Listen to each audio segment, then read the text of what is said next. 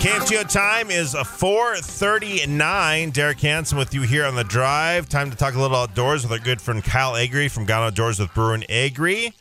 And we missed him last week. It got so busy, Kyle. I apologize to you and Scott. Last week was kind of crazy with everything that was going on, so I apologize for that. But your show went off without a hitch, and here we are. This is like Christmas time for you outdoors guys, isn't it? Oh, I tell you what, Derek, it is. It's Christmas time. There are so many presents we can't open them all, and that's the challenge. I know people are hunting during the day and then they go fishing at night. I mean, that's those are some diehards. Does that resemble you at all, or? Well, not today, unfortunately, but we've pulled that one. You know, the cast and blast routine. If you can get it all in one day, segment your day up and try and include all of it. But and that can be fun. For sure. Well, it is a good time. Well, here's what I'm trying to deal with here. So I'm looking at the forecast that Tootall has here. We're going to have areas of rain, maybe some thunderstorms moving in, high 71. And we're thinking that maybe this is going to be the last day in the pontoon, right? So then I'm looking at some different extended forecasts. It doesn't look that bad for next week, but, you know, lower 60s. So I'm thinking, maybe we'll just pull it too. So do you think, I'm thinking this weekend I'd like to get it over with pulling the pontoon, but, I don't want to do it in the rain either if it starts raining. I'm very torn on this. Well, I tell you what, Derek, you got to look at it this way. Are you thinking the last lake cruise is done for the year, or are you holding on for some of that fall fishing? Because some of the best fishing of the year's ahead of us. Let's be honest. It's much more cruise because I'll be all fished out by the end of Ballards on Thursday. That's I mean, in a good way, right? So I mean, I feel like I'll have enough possession limits after that because we don't eat it all right away. But That's right. Right. No, then pulling it out is probably people have been doing that since really July, end of August. Yeah, well, in some cases July. You're right, but in earnest, they've been doing it since very end of August. There, Labor Day time, and it's just that everybody has their schedule and their clock that they want to follow, and for some people, it means they're done at the lake. Other people don't want to be done, but there's more pressing things. Hunting seasons are opening and other things like that. So,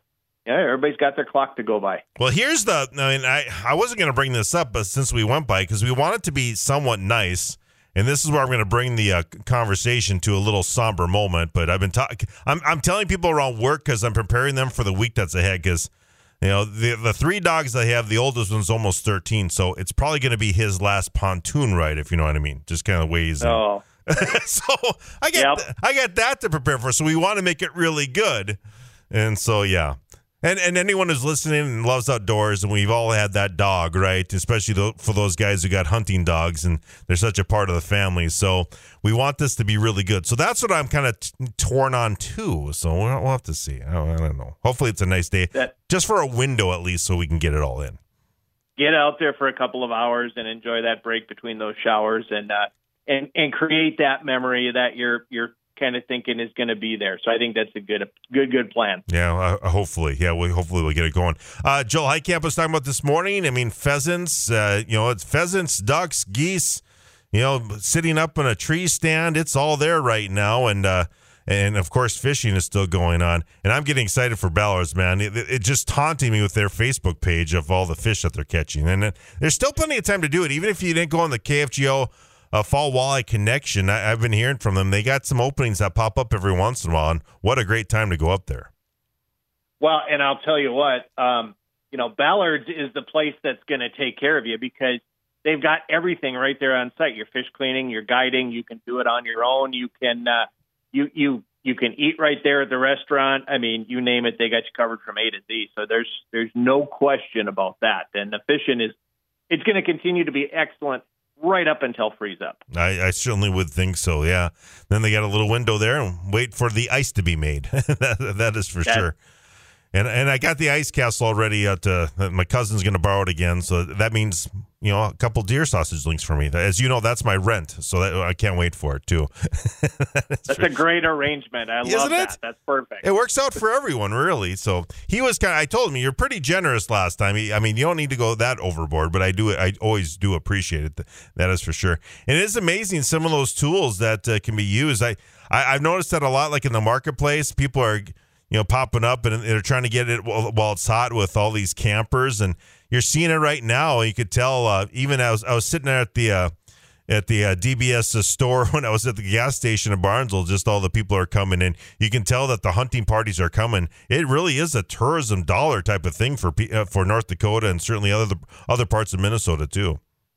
No question about it. People seek this part of the world because we have all of those different hunting opportunities here, right in our essentially in our backyard, if you will. I mean, duck hunting, goose hunting, pheasant hunting, grouse hunting, the fishing, all of it, and that tourism dollar that those people bring when they come and visit and enjoy our outdoors is definitely an important driver in our economy. Yeah, no question. Well, and South Dakota, obviously, they get a lot with pheasants, too. It is quite a deal there. I know when I used to do my travels, when I had a route, it was crazy. I mean, a lot of people, you talk to those small-town bars, this really is, we joke about it. Whatever the equivalency is of retail stores during Christmas time, this is it for them right now.